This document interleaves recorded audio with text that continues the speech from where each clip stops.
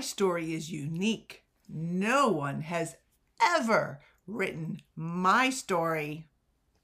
Well, actually, they probably have. Hi, welcome back, beautiful writers. I'm Autumn Bardot, and here you will find author tips, writing tools, and hopefully even a little bit of inspiration. I have 3 amazing things to share, so make sure you watch all the way to the end of the video. Today we're going to discuss the 7 kinds of stories, which means that yes, your story probably has been told, but really everybody's story has been told. So try to figure out which of your stories fit into which of the categories. There are 7 basic story archetypes, and we're going to go over them right now. The first one is overcoming the monster. It's a favorite. Rags to riches, The Quest, another favorite. The Voyage and Return, a comedy, a tragedy, and rebirth. Let's start with everybody's favorite, overcoming the monster. The protagonist learns about the monster from afar. Oh, is that a monster over there I see? The protagonist learns about the monster's power, and it doesn't have to be a real monster. It can just be, a giant ugly corporation. Anyway, they learn about their power and their reign of terror from afar. It's not affecting them directly. The protag gets the call to defeat the monster. And once again, it doesn't even have to be an actual monster. It can be like cyberspace. The monster isn't really threatening them yet. Although as we climb up that rising action, the monster gets closer and closer and closer. When the protagonist finally comes face to face with the power and the ferocity and the evilness of the monster, they are horrified. It is so much worse than they possibly imagined. There's no way they can fight this monster. And if you think about it, if the monster was easily defeatable, it wouldn't be a very good story, would it? Nope. The protagonist realizes that they're going to need some kind of miracle to defeat the monster. And in a lot of scripts and movies, that's where they put in that little training montage of all the stuff that they need to do to get strong to defeat the monster. Then the battle is on. And of course, the protag is losing, and losing badly. But you knew this. And then, just when we think the protagonist is going to give up, the protagonist discovers one of the monster's weaknesses. Smart. And then they get renewed energy, and they think, I can do this. And then they go for it, except it's not working, or the monster is still winning. But then, just at that very end, when we think all hope is lost for the protagonist, the tide turns, and the protagonist is victorious. Cue shouts of joy. The monster is defeated. Life is better for everyone. The world is saved, at least temporarily. People praise the hero, and the hero is rewarded in some way. Sometimes it's a treasure, sometimes it's fame, sometimes it's the girl or the guy. Rags to riches is next. The protagonist's life sucks, like really sucks. It could be physically, mentally, spiritually, psychologically, financially, whatever. Their crappy life defines who they are. Not good. Then something happens. The trigger. And the protagonist is forced out of their crappy world into a new one. At first, the protagonist experiences a lot of success in this new world. They're like, oh yeah, this is good. But that's only the beginning of the story, and you know what's going to happen. That's right. Their triumphs are short-lived. Why, you ask? I'll tell you. Because the protagonist hasn't learned a lesson. There's that nasty little character arc there. It's always moving its way into stories. The protagonist hasn't learned how to survive in the world, or they haven't learned the lessons necessary to become a better person. They haven't learned that big life lesson yet. The protagonist goes into crisis mode. Things are falling apart all around them. Even their original triumphs in the beginning of that rising action, They don't matter, they fall apart, maybe they're no good, maybe they're taken away from them. The protagonist has to do some serious self-reflection, some serious soul searching. They have to pull themselves up by the proverbial bootstraps. Their proverbial bootstraps. Sometimes they make a vow to themselves or to God or to somebody. They will prove their worthiness to themselves and to the people around them. The final confrontation comes, and yes, you know what happens. They win! Yay! Triumph! But they learned about themselves, so now they are smarter and wiser and able to be in this new, wonderful new world. The quest is next, and that's another favorite. The protagonist is called to do something, to go on a quest. Sometimes they don't want to. They can refuse at first. They can hem and haw. They can be tricked. Whatever it is, at some point, they accept it. And thus begins their quest.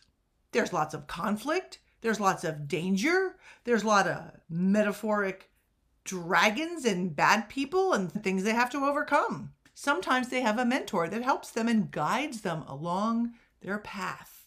Maybe that guide or mentor even shows them their weaknesses. The protag is tested again and again and again. I mean, it's a quest after all, right? The word quest implies it's tough, right? I mean, you don't say like you're going on a quest to the grocery store. Unless it was in the very beginning of COVID, then that was a quest because it was dangerous and you didn't know what was at that grocery store.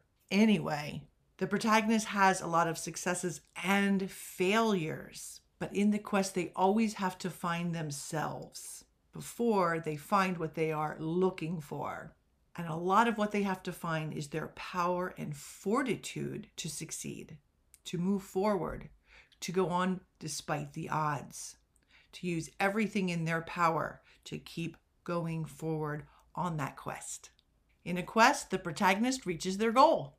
They get the thing, whatever the thing is. Are we surprised? No, not really. And once again, the protagonist learns about himself. See, there's that character growth again. He learns to overcome his weakness and he learns how to be a better person, a stronger person. The protagonist usually gets more than just what they came for because they have personal growth. And besides just getting the thing, if that's a thing, they'll get the girl or the boy or whatever else was going on in their life at the time. Little extra added bonus. Now we're going to look at the voyage and return. The protagonist has a super boring or average life. And then something happens and they have to begin the journey of a lifetime. Cue some music. They're adapting, they're doing what they need to. It doesn't feel like home yet. They're not really comfortable in their skin yet, but they're doing pretty well. And then you know what's going to happen. Things start to go bad. Very, very, very bad. Things ain't looking good for a protagonist. And where he was once feeling okay, pretty good about himself, he's not feeling that anymore. No, sir. And as for completing that journey, that doesn't look so good either. The protagonist doesn't think he's going to be able to complete it. And you know what happens? The voyage gets worse and worse. But wait, all is not lost. In his darkest moments, the protagonist has a moment of clarity.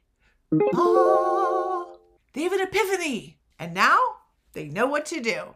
Or they think they know what to do.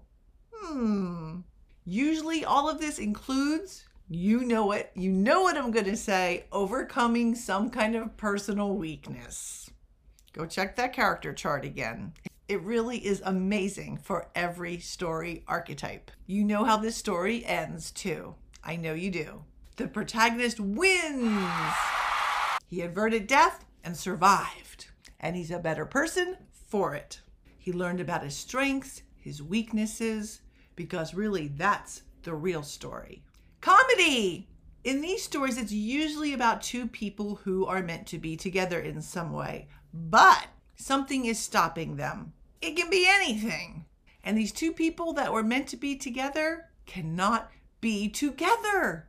There's going to be mix-ups and confusions, miscommunications, sometimes funny stuff, sometimes not so funny stuff. There can be verbal comedy, physical comedy. During the rising action, the mix-ups just get worse and worse and worse.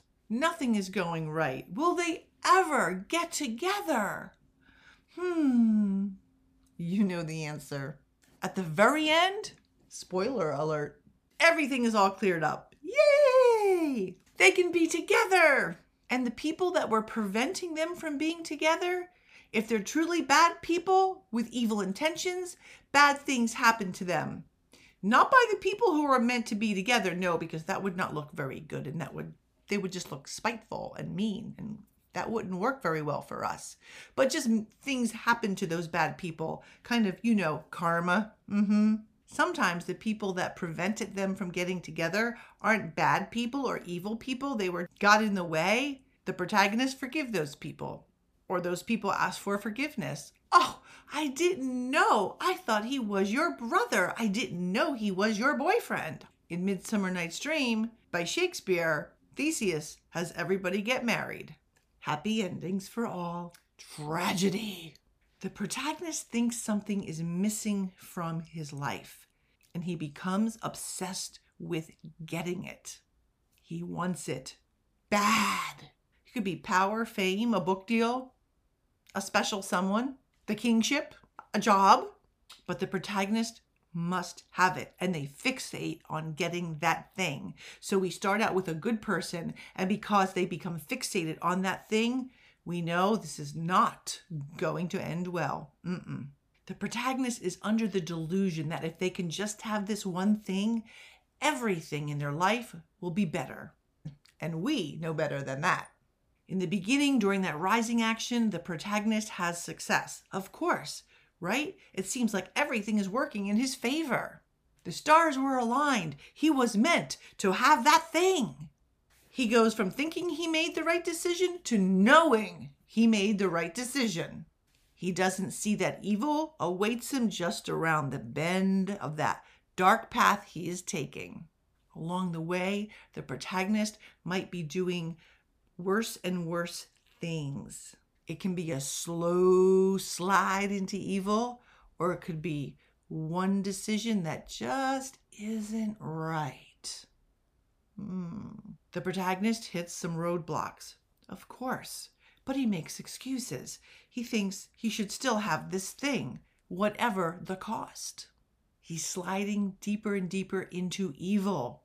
At this point, it's really clear to the reader what's happening. The protagonist makes lots of excuses for his evil behaviors. And then things start going downhill really fast. The protagonist starts getting fearful.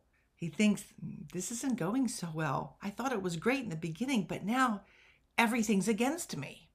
But he already knows it's too late. He already set in motion things that cannot be stopped. He made decisions that cannot be undone. He has nowhere to go but down. And we already know how it ends.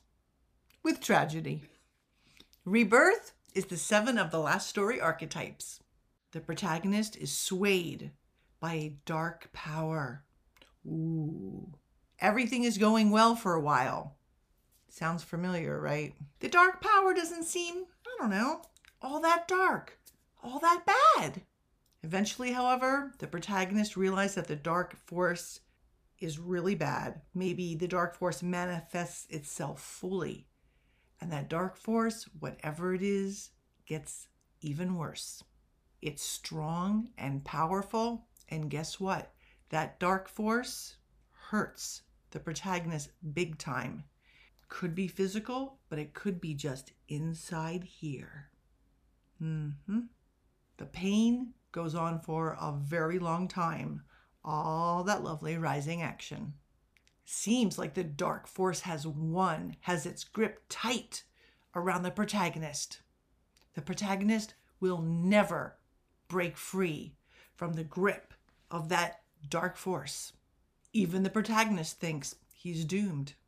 But then, I'm doing that a lot in this video. Something happens. The protagonist has an epiphany. A miraculous thing happened. Maybe it was a miraculous epiphany. But they feel redeemed. They know they can break free from the dark force. They can have redemption. But wait, sometimes they first have to make like this important decision. You know, of course, the decision, everything hinges on this one decision. Yeah, you know how that goes. Sometimes it's simply just, do they stay with the dark force, or do they purposely move out of the dark and into the light? Meanwhile, the readers are going, move into the light, move into the light. My favorite part is when the writer tricks the reader. And maybe what the protagonist does, maybe that decision isn't what we thought it should be. And we think, oh no, the protagonist has gone deeper to the dark side. They have not moved into the light. All is lost. He can't be saved. But that writer fools us. And a good writer will really fool us, because that decision or whatever that thing was that the protagonist did to make us think that he was moved into the light, then he didn't do the right thing to move into the light, actually now appears to have been the very perfect right thing to do. And the protagonist prevails. He conquers the evil inside himself. He's no longer swayed by the dark power. He has conquered himself, because in the end, he did the good thing, the right thing, the moral thing. And that could be at the very, very, very end of the story. Which of those 7 does your story fit into? Before we go today, I would just like to say that my book, The Magic of Symbolism, Enrich Your Writing with Hidden Meaning, is now available for pre-order.